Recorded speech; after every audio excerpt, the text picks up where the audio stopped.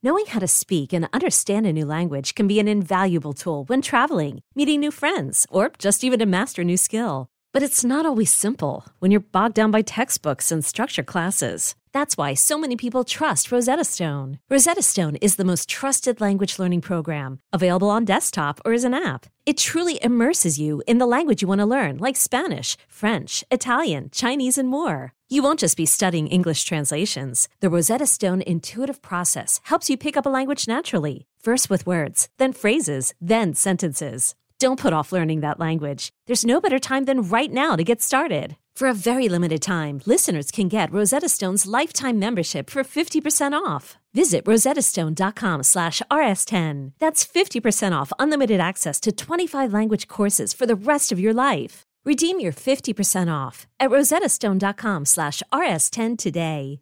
I'm Sandra, and I'm just the professional your small business was looking for. But you didn't hire me because you didn't use LinkedIn Jobs. LinkedIn has professionals you can't find anywhere else, including those who aren't actively looking for a new job, but might be open to the perfect role, like me. In a given month, over 70% of LinkedIn users don't visit other leading job sites. So if you're not looking on LinkedIn, you'll miss out on great candidates like Sandra. Start hiring professionals like a professional. Post your free job on linkedin.com/recommend today. Hey folks, this is Kevin. On this week's episode of Risk, you'll hear Calvin S. Cato. I would put that Eminem CD in, and every time I would, he'd be like, "That white boy is so angry and so crazy." That and more. But before that, I want to give a little shout out to our latest Patreon member, Dave Gibney. We always give a little shout out to anyone who gives $25 a month or more, but you can give any amount per month that you want if you go to become a Patreon member of ours at patreon.com/risk. There's about 20 hours at this point of bonus stories over there, not to mention all the check-ins. We're having people record their reactions now. Fans are recording their reactions to particular Risk stories and sending those in, and we're playing those, and I'm responding to fans' responses. We're doing interviews with all the members of the staff and some of the storytellers. There's all kinds of great stuff to find at patreon.com/risk. Listen, if everyone gave just $1 a month that listens to this show regularly, we would be able to do so much more. So check it out, patreon.com/risk. Now here's the show.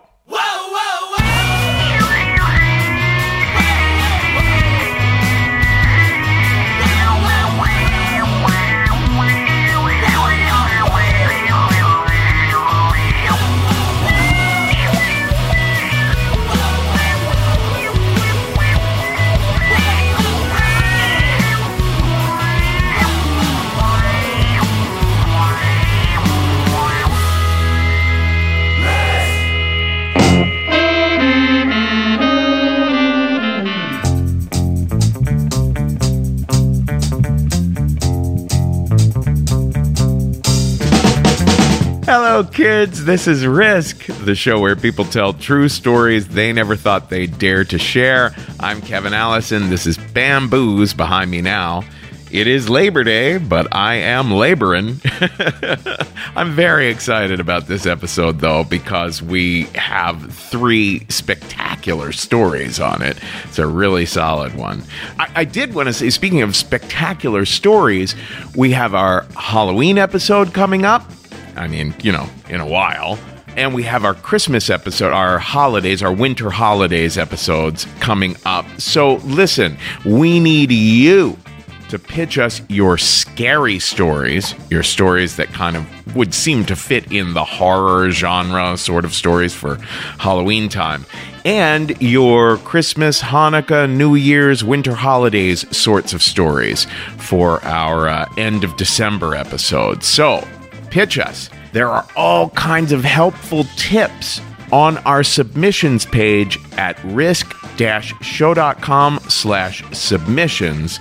There's even a little video there where for 5 minutes I explain to you how to pitch us. So go check it out, risk-show.com/submissions. Now, in a little bit, we're going to hear from Janelle Codiani. Holy she just blew me away, the story that she told at the Risk Live show that we last did in Boston. But before Janelle, we're going to hear from Laura Casenti.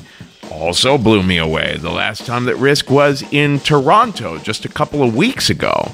So let's get to Laura Casenti now with a story we call The Cookie Tin.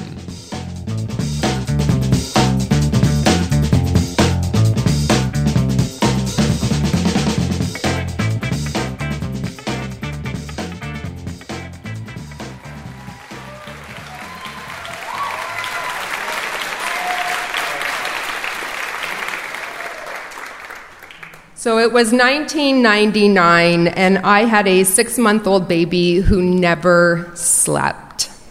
I also had a brand new job as a pregnancy support worker at a clinic for homeless youth in downtown Toronto. And I had something else. I had a really, really bad case of imposter syndrome.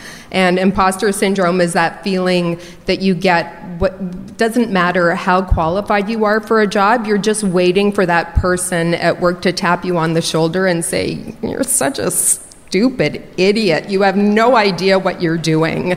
And I realized that I've had this my entire life. I've had it with every single job I've ever had, and I especially had it with motherhood. But I knew what it was, I had a name for it, and I moved forward. And I started my brand new job. It was the most beautiful setting I've ever worked in. It was an old heritage house downtown. Every day when I walked up the steps to that place, I was just in awe about how beautiful it was. You know, you walked in, and the first floor was where the doctors and the nurses would see the kids that came in. And then there was this amazing wooden ornate staircase that led up to the second floor, and my office was at the top of that staircase. It was really tiny, but I just loved it. My first couple of days there, one of the nurses called me and she said, "I have a patient for you." She's a young girl, 16 years old. She's grown up in foster care and foster family, and then she was in group homes. And when she turned 16, she signed herself out of care and moved back home with her mom, who had a really significant crack cocaine addiction. And her mom couldn't pay the rent, and they got evicted from their apartment, and now they were both living on the streets.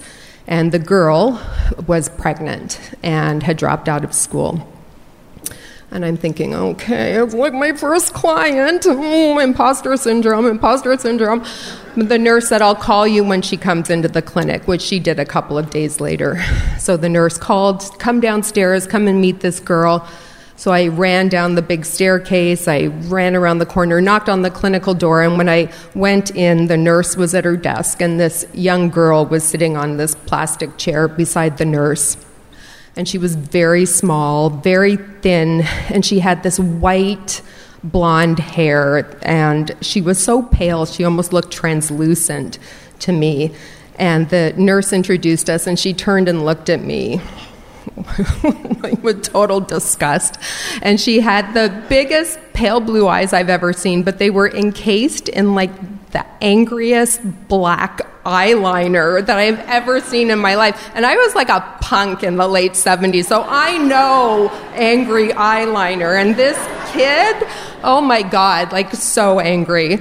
So the nurse said, "Oh, this is Laura, pregnancy support worker. She's going to help you through your pregnancy." And we were met with this. And then I got an eye roll, and I thought, oh my God. And the nurse could see me kind of panicking a little bit, and she said, "Oh, and you can see Laura once a week, and she'll give you free prenatal vitamins, and she'll give you Subway tokens, and she'll give you food cards to go to the grocery store to get food." And I'm thinking, like, okay, way to sell me. Like, this girl is not coming for my personality, clearly, but that was okay. So she would come and see me once a week, and we would sit in my tiny office, our knees almost touching, and she would say nothing, absolutely nothing. She would just sit there and stare at me, And then she'd hold out her hand and she'd say, "Are you gonna give me my free shit?"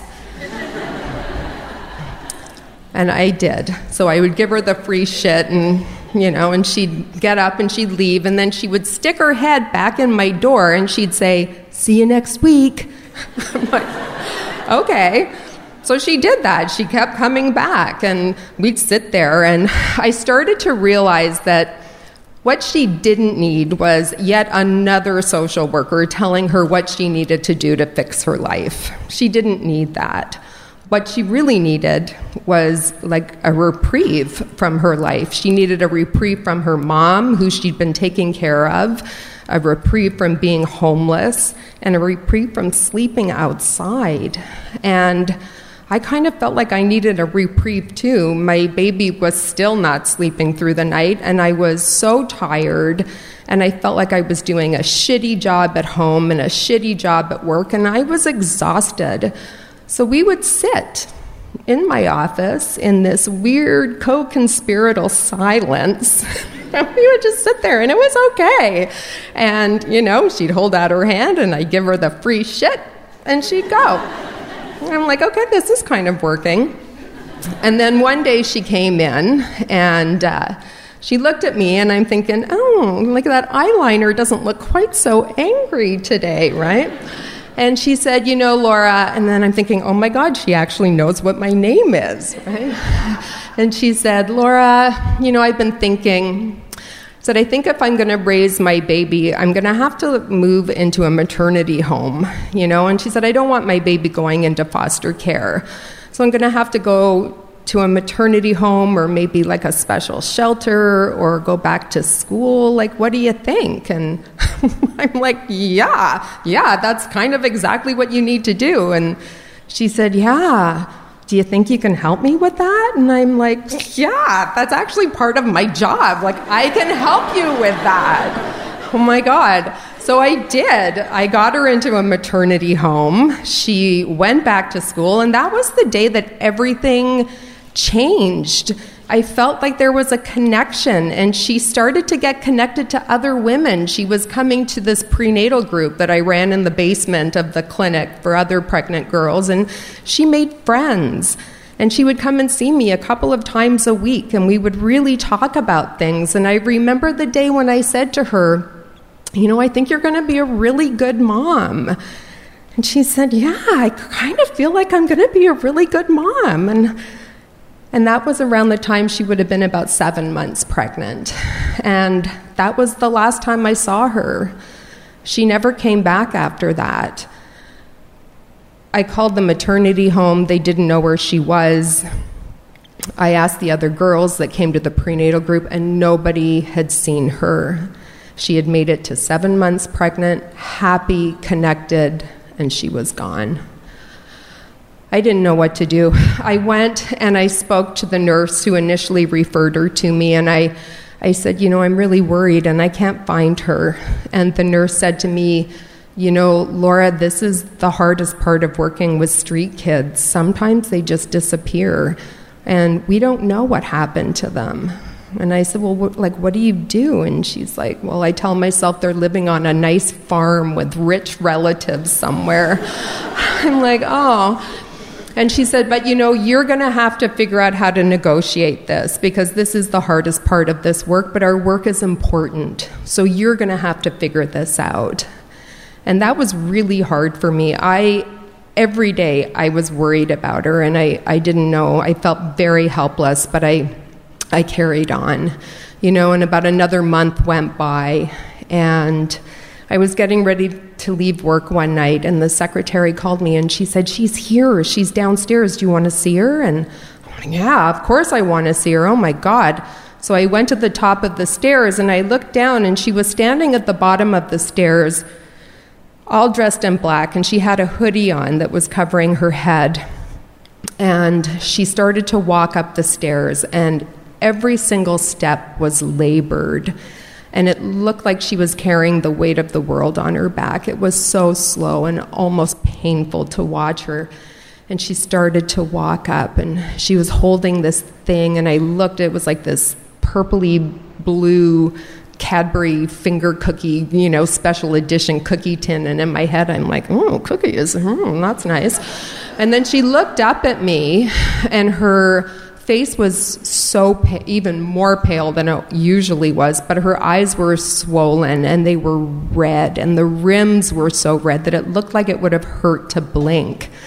And she just put her head down and pulled the cookie tin close to her, and she walked right past me and just walked right into my office and sat down.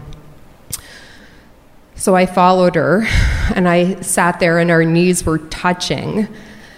And I knew better than to start questioning her. So I just thought, okay, we're going to sit in silence. Like, I can do this. And we were sitting there, but it didn't feel right. Like, it felt weird, and it didn't feel good.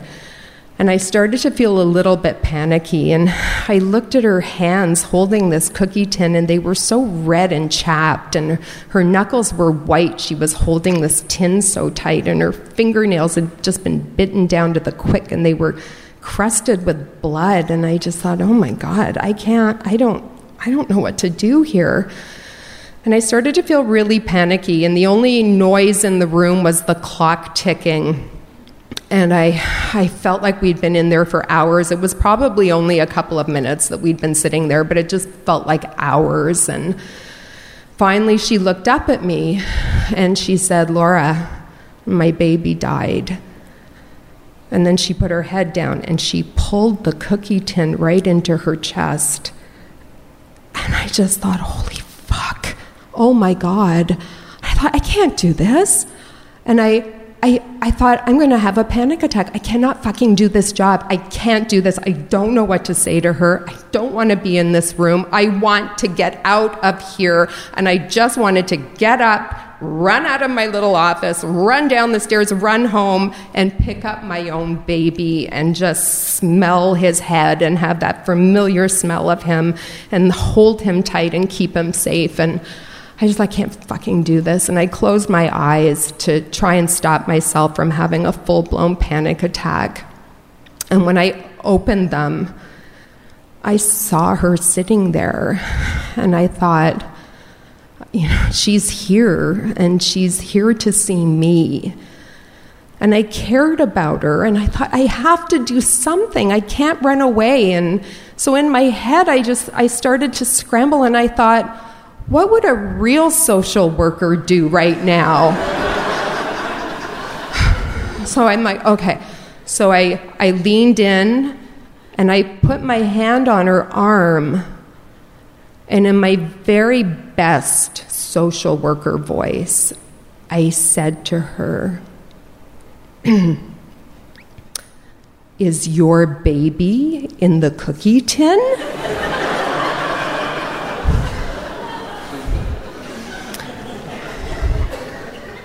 Her head snapped up, and she said, what the fuck? What the fuck is wrong with you, Laura? Oh my God! No, my fucking baby's not in the cookie tin. Jesus Christ! Oh my God! And then she started to laugh. And then I started to laugh, and then we were both laughing. And in that moment, the only thing bigger than my embarrassment and my shame was my relief. Oh, God. So then she said to me, Laura, I wasn't feeling well for a couple of days, and I went to the hospital, and it turned out that I'd been losing my amniotic fluid, and I didn't know. And I was in premature labor. And when I gave birth to my baby was stillborn. Oh, I said, oh my God, I'm so sorry. And she opened up the cookie tin, and she showed me what was inside. And inside was this little clipping of white blonde hair that was just like her hair, and there was a little hospital bracelet with her baby's name on it. And there were photos of her holding her baby. And then there was this beautiful sheet of embossed paper that had these tiny, tiny little handprints and footprints on it. And we talked for hours that night, and I knew she would keep coming back to see me for a while because she needed to process what happened. But I also knew there was going to come a time when she didn't need to come back anymore. And that's exactly what happened. I think about her a lot. That was over 20 years ago. And I think about her usually around Christmas time when they bring out these special edition Cadbury chocolate finger cookie tins, And I like to picture the two of us, 20 years older, 20 years wiser, and more settled in our lives than we were back then. And I picture both of us in our respective grocery stores with our carts, and we're going down the cookie aisle, and we both look over and we see that familiar purpley blue tin, and we both stop and we remember that shared moment of loss and of laughter and of resilience. Thank you.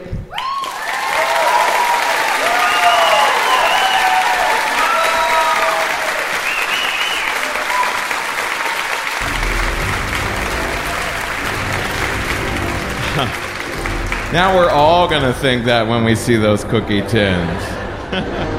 Saw you with the box. What was in the box? What's in the box? What's in the fucking box? No! No!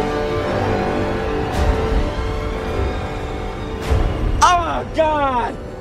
Oh, God! Oh!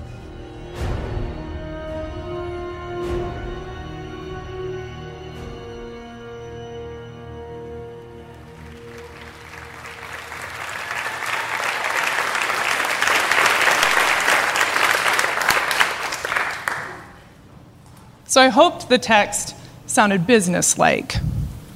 Hello, I have a question. I know I said I just wanted to talk, but instead, could you help me have an orgasm? I've been seeing him off and on for about a year. I hadn't asked for anything quite like this. Actually, he'd never touched my pussy before. When I first made this appointment with my sex worker, I just wanted to say goodbye before he left on sabbatical. But I'd met some new, attentive lovers, and I was frustrated that I still couldn't just get off easily. I thought this might be my last chance to work on it. I'll explain. I was married for 10 years, and my husband and I had different sexual goals.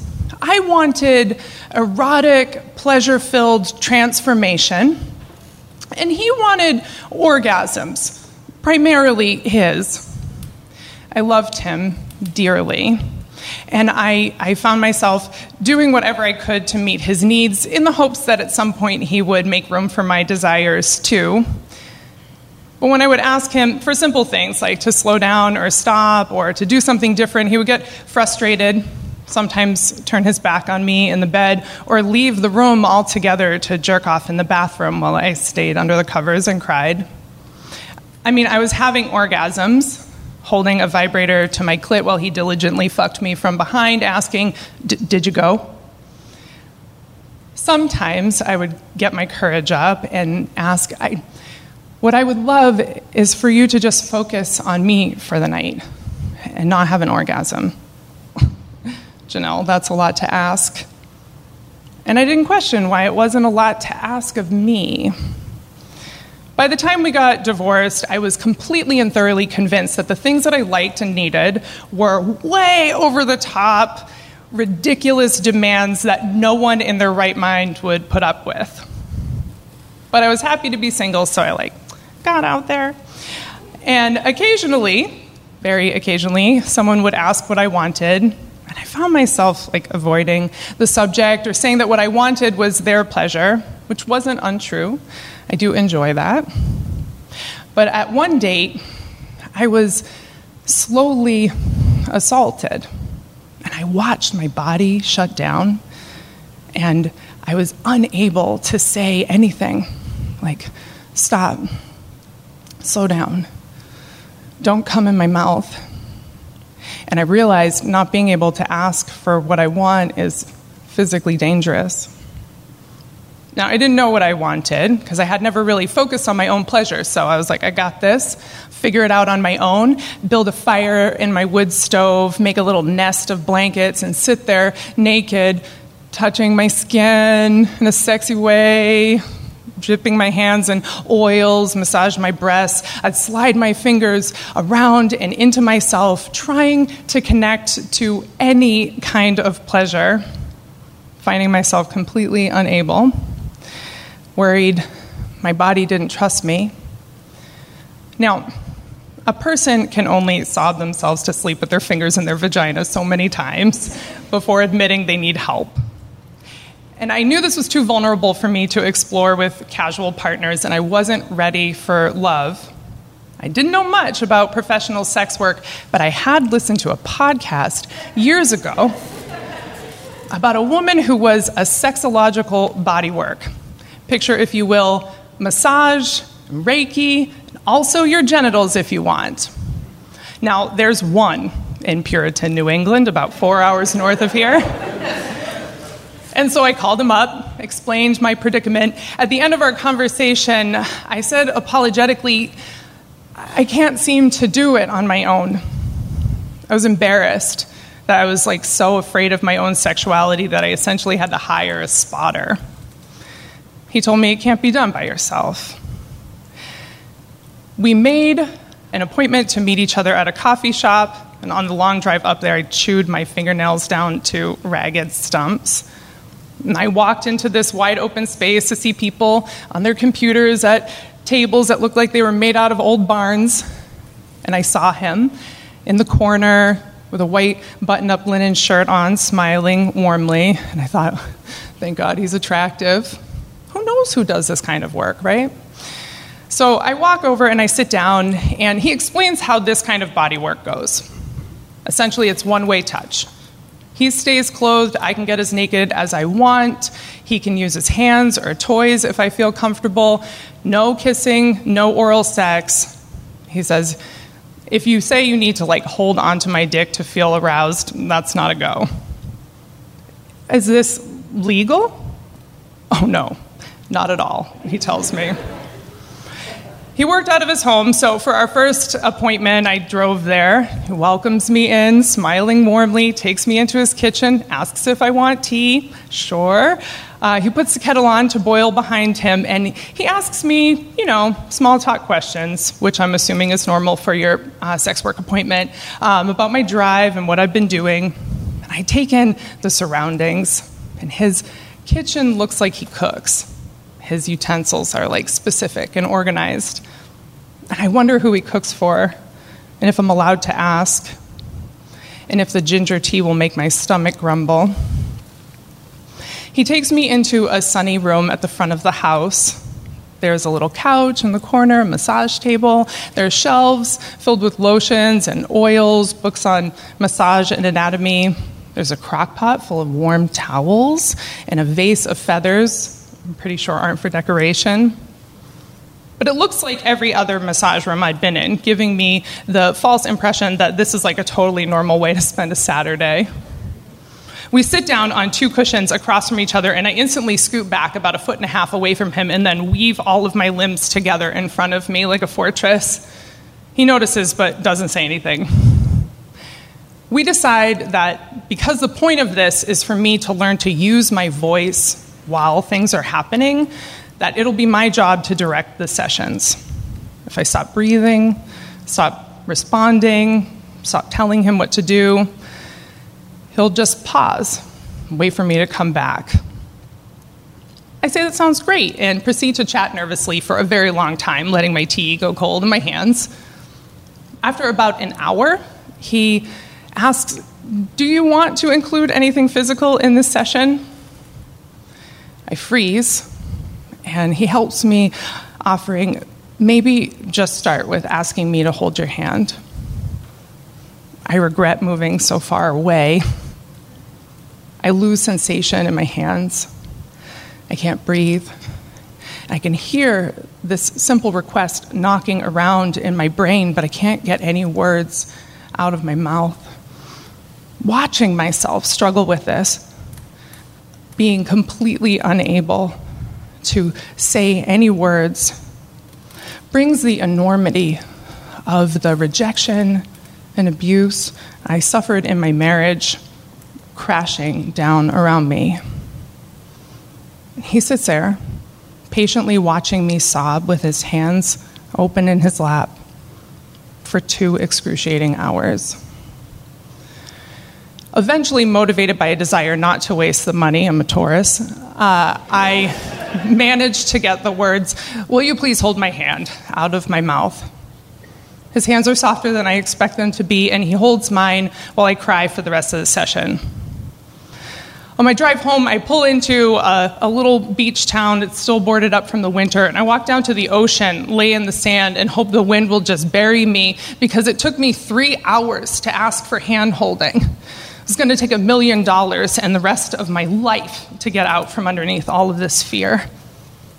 The next session goes pretty much the same, and he says, "Janelle, you need to ask for what you want. People want to know." They don't, I tell him. They really don't. No one you'll be with again doesn't want to know.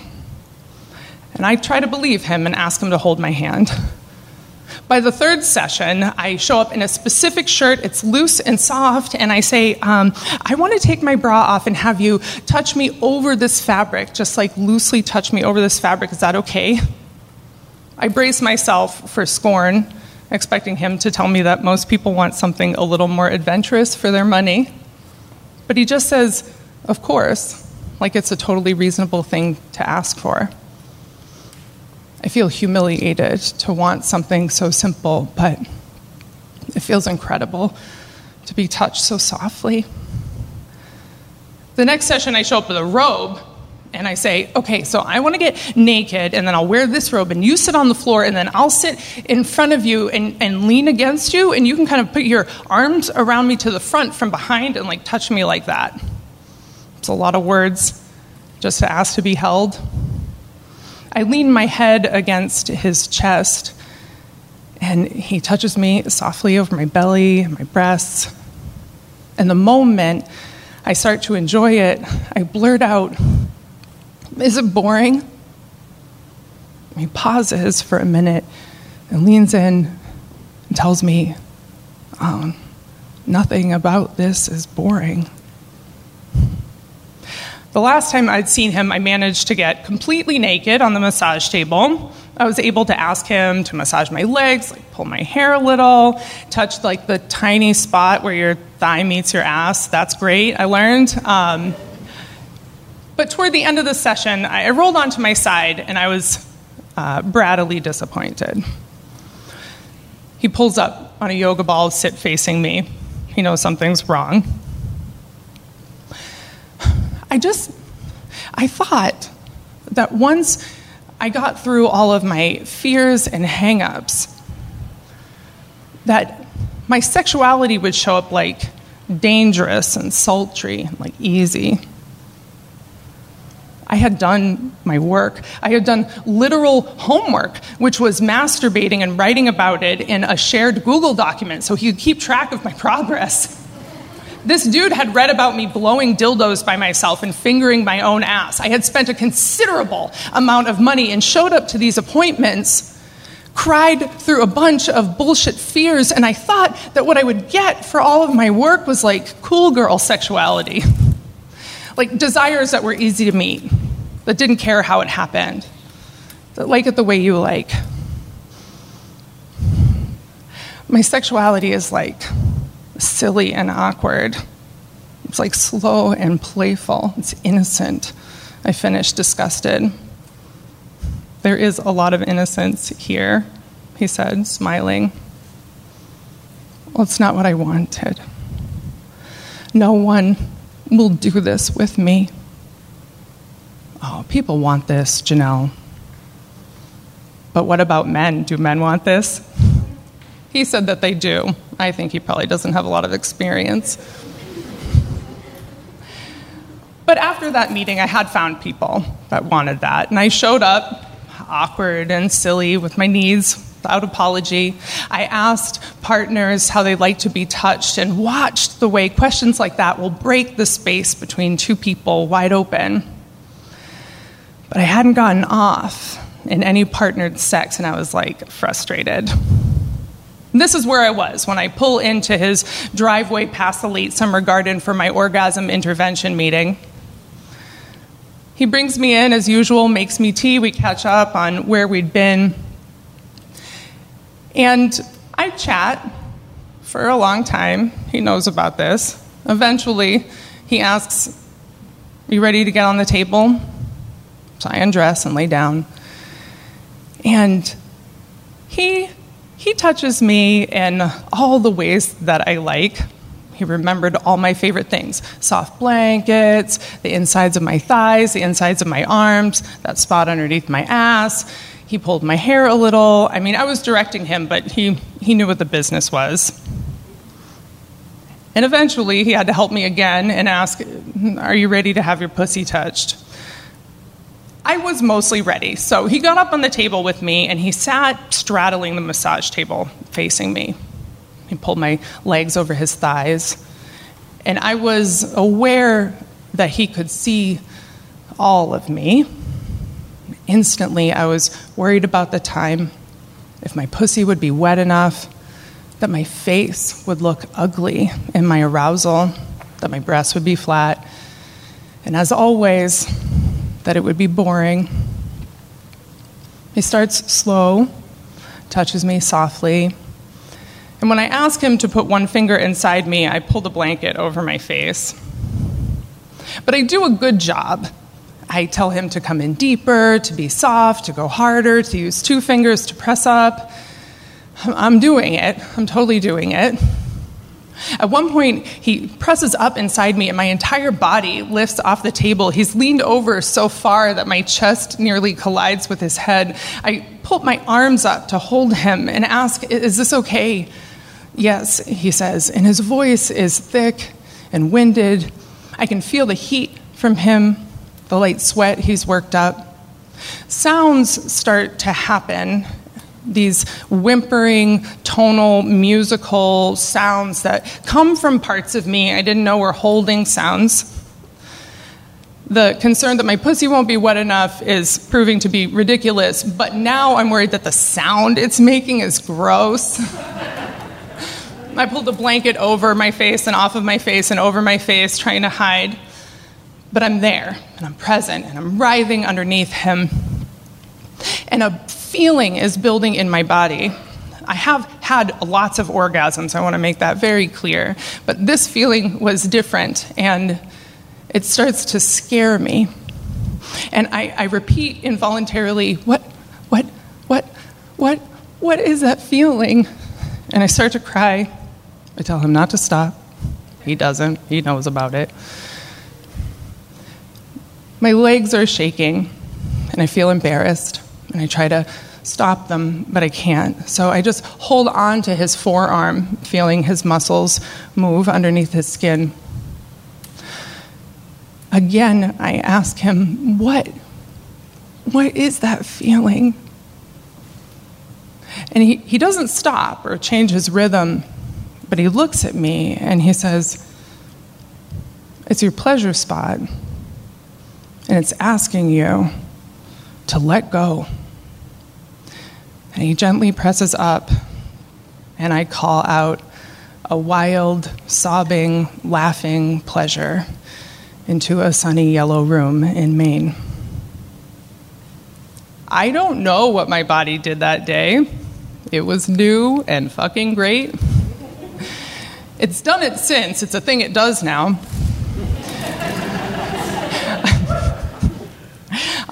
But I didn't get the dark and dangerous, sultry sexuality I'd been hoping for once I got rid of all the parts in the way. I had to let go of the idea that there are parts of me to get rid of. What I have instead is like a sweet thing, a playful and delightful thing full of in-the-moment dad jokes and also crying. I still sometimes have to ask partners to remind me that it's not boring.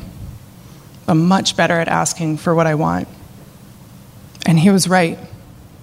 I haven't been with anyone else that doesn't want to know. Thank you.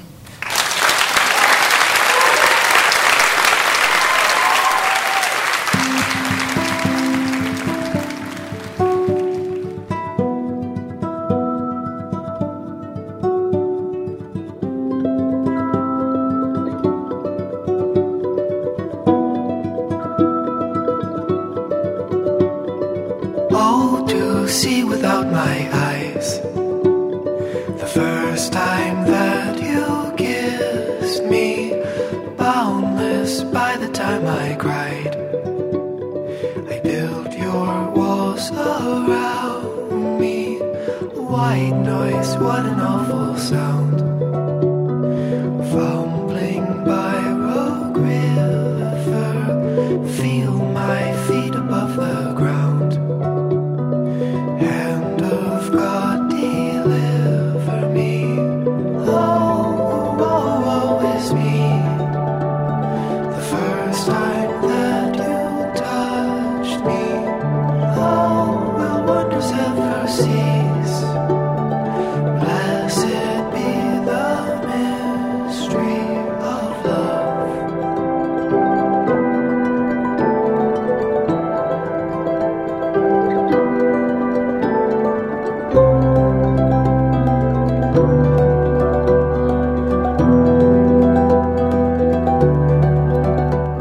This is Risk. This is Sufjan Stevens behind me now, and we just heard from Janelle Kodiani. You can find Janelle on Instagram at camper_empress. And before that, we heard a little interstitial by our episode editor, Jeff Barr.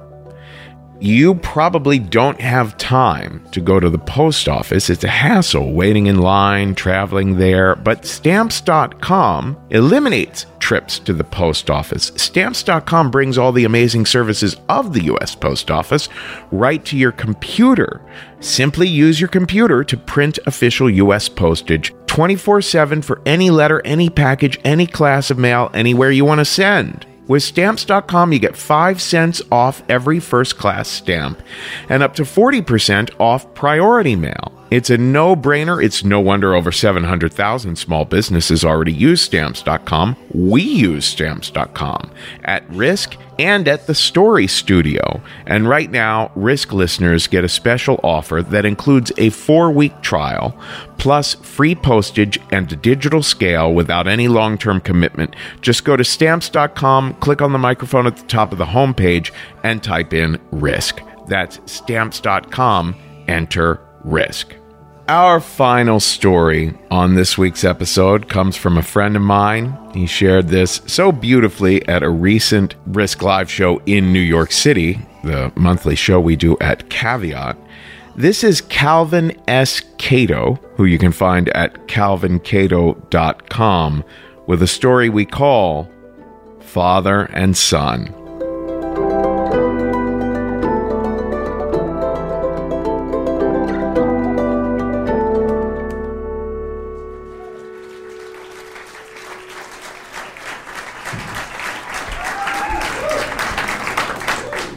So it's spring of 2015 in New York City, and I'm with my father in the doctor's office, and the doctor tells my father, your liver cancer is advancing, and we need to discuss options.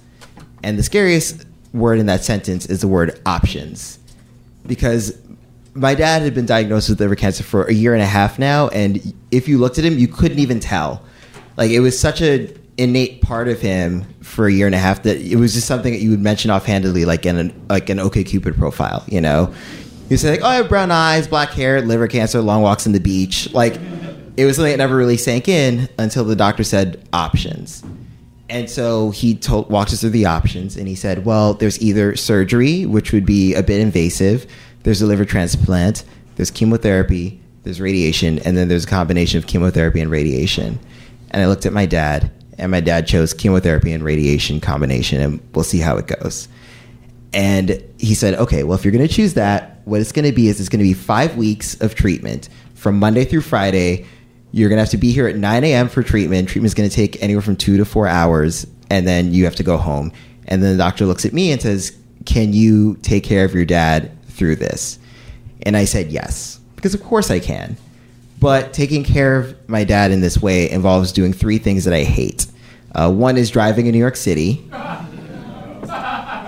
because it's awful.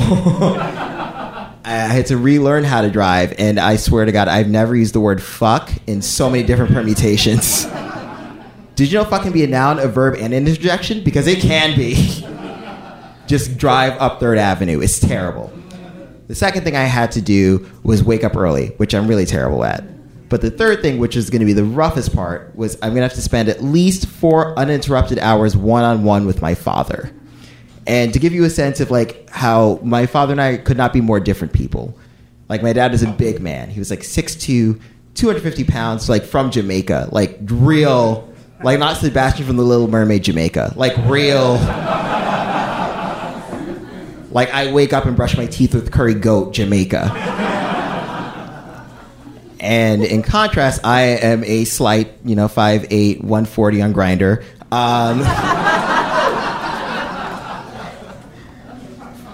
Full-time comedian at the time. And I said full-time comedian not because I made money at it, but because I was just fired from yet another job. So by default, I'm making negative $10 a day. So that's what I was doing. But I said, you know what? Nevertheless, he persisted. I was going to do this. I went to Zipcar, I rented a car, and I practiced driving so that I could do this for my father. And so I get ready, I gear up, and I'm driving my dad on day 1 of the 5 weeks of treatment. And day 1 is silent, like a very palpable, like Uber driver wanting 5 stars silence. It is rough. And so, but we make it through, and I was like, okay, I can do day 2 of this. So we get to day 2. And day 2 there's some talking, but it's more him talking at me about how terrible my driving is. It's always you're driving too slow. Why did you cut this person off? Why didn't you cut this person off? Also, when are you going to get a job? And I'm just like white knuckling it the entire time because I don't want to like just jump out of the car because I'd ruin my face and I need my face. So I'm like, I'm going to put up with this. It's okay. This is about my dad.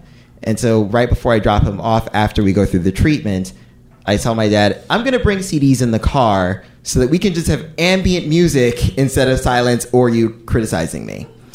And so I bring a flotilla of CDs for day 3. And there's some that he likes, some that he doesn't like. But the one that he really fixates upon is Eminem, which makes no sense for a 58-year-old Jamaican man who went to a registered nurse to like Eminem. But I would put that Eminem CD in, and every time I would, he'd be like, that white boy is so angry and so crazy. And it opened up some small talk at least. So I do this, and at the end of the week, I put in the CDs, we're listening like normal, I get distracted, and I miss the exit that I need to take to get back to his house. And he says, hey, you missed the exit that we needed to take. And I said, oh, I'm really sorry. I wasn't paying attention. And he said, oh, well, we're actually close to Coney Island. Do you want to just go to Coney Island? And I hadn't gone to Coney Island with my dad in like several years. Again, my dad and I, we weren't close. We didn't really talk. Like the closest conversation that was deep that we had was maybe a year before that, where I had to teach him how to use the space bar on his cell phone. And that was it. And, like, I didn't even know what we would talk about. Like, I mean, I use phrases like, deconstruct the white male hegemony, like, on the regular. Like, he can't relate. But we go to Coney Island, and we get hot dogs from Nathan's. And he said, hey, why don't we walk along the pier? And we start to walk along the pier. And my dad says, so you're still doing stand-up? And I said, yes, I am. And he said, oh, how's that going? And I said, well, it's going well for what it is. And he says, you should talk to Steve Harvey. Which does not make any modicum of sense. I clearly do not know Steve Harvey. But it was the first time that my dad tried. My dad tried to understand. He tried to be there and say, hey, this is what I know about comedy is Steve Harvey.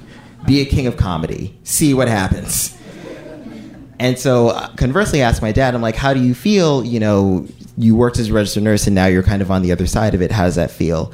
And he said, it sucks. I don't like feeling in this powerless way.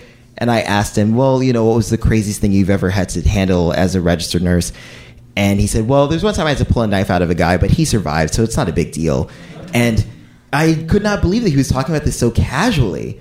We just kept walking along the boardwalk, and we just really got to share and bond about each other's lives. And then we walked back to the car, and I drove him back home. And I said, well, it's Friday, but I will see you Monday, and we'll continue the drive. And then week 2 rolls around, and it's like that one moment, the floodgates just started to open, and we started to actually just talk to each other. So in the middle of the week, I made another detour, but this time I actually was sort of like not accidentally doing it. I sort of planned it. And so I said, hey, we're on our way to Rockaway Beach, which is another place that my dad and I used to go when I was younger, and we would ride our bikes. And he said, well, hey, why don't we get out and walk? And we did the same thing. We got out, we walked, we shared about each other's lives. My dad stopped giving me comedy advice, which was very helpful. But we got to just talk, and it was so freeing and nice. I was like, you know what, I just want to keep doing this. And so I would continue to just make detours. And my dad figured out that they were not detours. It was more me deliberately doing this. And we would just detour and just get to drive to all these places. And if my dad was feeling strong enough, we would get out and walk. And if my dad wasn't feeling strong enough, we would just drive, just keep driving and talking. There's one time where we were talking about his old coworkers, and he said, oh, it would be nice if I could catch up with my coworkers. And I just happened to drive past where one of his old coworkers lived, and we just started talking. And my dad just started talking about swapping nurse war stories. And it was amazing. I had never seen the side of my dad before where I'm like, oh, my dad has friends and he talks to them. Oh my God. It was awesome. And then at the same time, my dad was also talking about how he said, oh, I also one of my friends is this doctor who's gay, but he's fine, which is very progressive for my dad, trust me. Again, Jamaican, very old school, blood of mercy. So as much as I was sharing all this stuff with my dad was sharing stuff with me. The one thing I never got to tell my dad was that I was gay. And so when my dad talked about this gay doctor, and he was like, oh, he was just a regular person, he was fine. I just didn't like the fact that he gossiped so much. And I was like, 25% of our conversations are you gossiping about your neighbors. What are you talking about? We all gossip. You just call it sharing the news. It's the same thing. But after we had that conversation, I was like, okay, well, as we continue to do this, I'm going to ramp up to the fact that I can just tell him that I'm gay. And so we keep having these drives. We keep having these deeper and deeper conversations. And I'm trying to find the right moment to tell him. I don't want to spring him on a bad day, but I also don't want to spring him on a good day. And then part of me was like, well, maybe I'll find a nice guy, and then he'll just see me with him together and be like, oh, good for you. I won't have to pay your cell phone bill anymore. And then he can just let it go. But this keeps happening. This keeps happening. And then at the end of the 5 weeks, the doctor says, the 5 weeks are up. Your dad's body needs to rest. So you don't have to continue to drive him to and from the doctor's office every day. We get in the car. We take another detour. And my dad says, I know that it's time for my body to rest, but in case anything happens, I want you to know that I don't want to be resuscitated. I've been on the other side of this, and I've seen how people are on life support for months and years, and it's just not the way I want to live. And I said, yes, of course, if you say don't resuscitate, I won't resuscitate, but this isn't going to be what's going to happen. And he said, I know that's what you think, but I want you to know that just in case, do not resuscitate me. But we still continue having our drives. Everything's fine until 2 months later when my dad calls me and he says, I have to go to the hospital immediately. And this is a Wednesday. And so we go into the hospital. I check my dad in, and the nurses and doctors are fretting over him. They're trying to figure out what's going on. I leave that Wednesday, and I come back Thursday. And I'm worried. I don't want to have to deal with what may come. But I get back on Thursday, and my dad's feeling a little bit more lively. He's feeling better. And what's scary is that Friday, I had a big show that I was supposed to do. It was a show that was going to be this big queer showcase in the Boston area before there was straight prides there. And it's a big deal. I was very happy about this. And I said, if you want, I can cancel the show. I can be here for you. And he said, I know comedy is really important to you. I want you to go and do this show. I'll be out of here. Don't worry about it. So I leave on Friday and I do the show. And the show goes amazingly. It's like one of the best shows I've ever had. It's a wonderful audience. I finish the show and I get a call from my mom. And she says, your dad isn't waking up. You need to come home. Can you come home? So I cancel the Saturday show. I take an overnight bus. I come back. And I see him Saturday morning, and somehow Saturday morning he's awake again. And I said, oh, okay, this is great. This is good. I don't care about the money. I'm just glad that you're awake. And he said, of course I'm awake. I'm fine. I had a blood transfusion. I'm going to be okay. Don't worry about me. I'm going to be out of here on Sunday. And so I go home. I go to sleep. And then I wake up in the middle of the night to a call from the doctor who says that you need to come in immediately. And so I come in, and I wait for my mother to show up as well. And the doctor is talking to us and says, your dad has slipped into a coma. We're not really sure what we can do, and we're doing everything that we can at this point to stabilize him and keep him okay, but we need to discuss options. And there's that word again, options. But this time, it's not a series of 5 options. There's really only 2 options, which is we can either continue to revive him and keep him on life support, or if you tell us not to resuscitate, we won't resuscitate. I didn't think I would have to get to the point where it was really 1 option. It's not 2 options. My dad told me what he wanted. And so I wait, and I wait, and I wait, and I watch this machine go from like beep, and then every once in a while it would flatline. A team of nurses would come in, it would beep again. And then by the 3rd time, the doctor asks me to make the call. And so I tell the doctor what my dad wanted. And I want to say that Saturday was the last conversation I ever had, but I had one more conversation with my dad after that, which was at the funeral. And so many like family friends showed up, so many coworkers from my dad's hospital show up. And it's stunning. I didn't know so many people cared about him. And as much as my dad shared all these stories, it was nice to meet all the people who were in those stories this entire time. And I wait until everyone files out, and it's just me and my dad in the casket. And I look over at my dad and I tell him, I'm really sorry. I really thought we would have more time to talk. And also, I'm gay. I love dick. And it was the first time that I wish my dad would have woken up and criticized me. Thank you very much.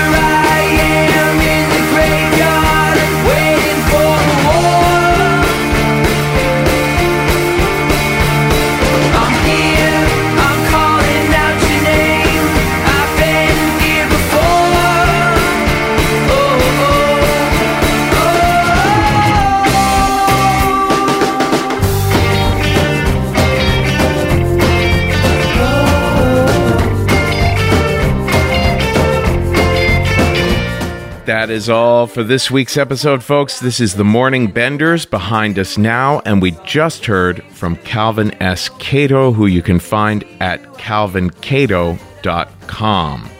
If you want to see Risk live, information about where we're appearing next is always at risk-show.com/tour. And don't forget, we teach storytelling at thestorystudio.org.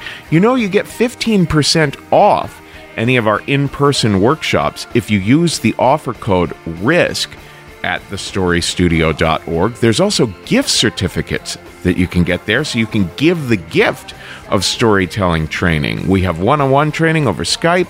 We have, like I said, our in-person workshops in New York and Los Angeles and Minneapolis. We have video courses you can take in your own time. We have our corporate training. We have taught so many wonderful, so many dynamic workshops for clients like Google or Pfizer or Citibank, many, many more. You can find out more about it at thestorystudio.org. Folks, today's the day. Take a risk. Here I am in the graveyard, waiting for the war. I'm here, I'm calling out your name. I've been here before.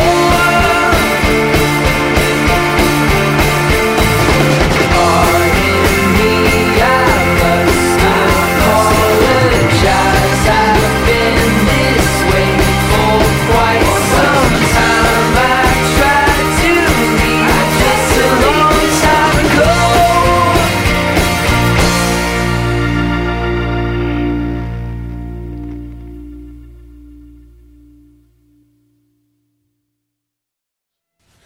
It's not my intention to do this in front of you. Gentlemen, what are your intentions? Even if your intentions are good, it can backfire drastically. It all comes down to intention.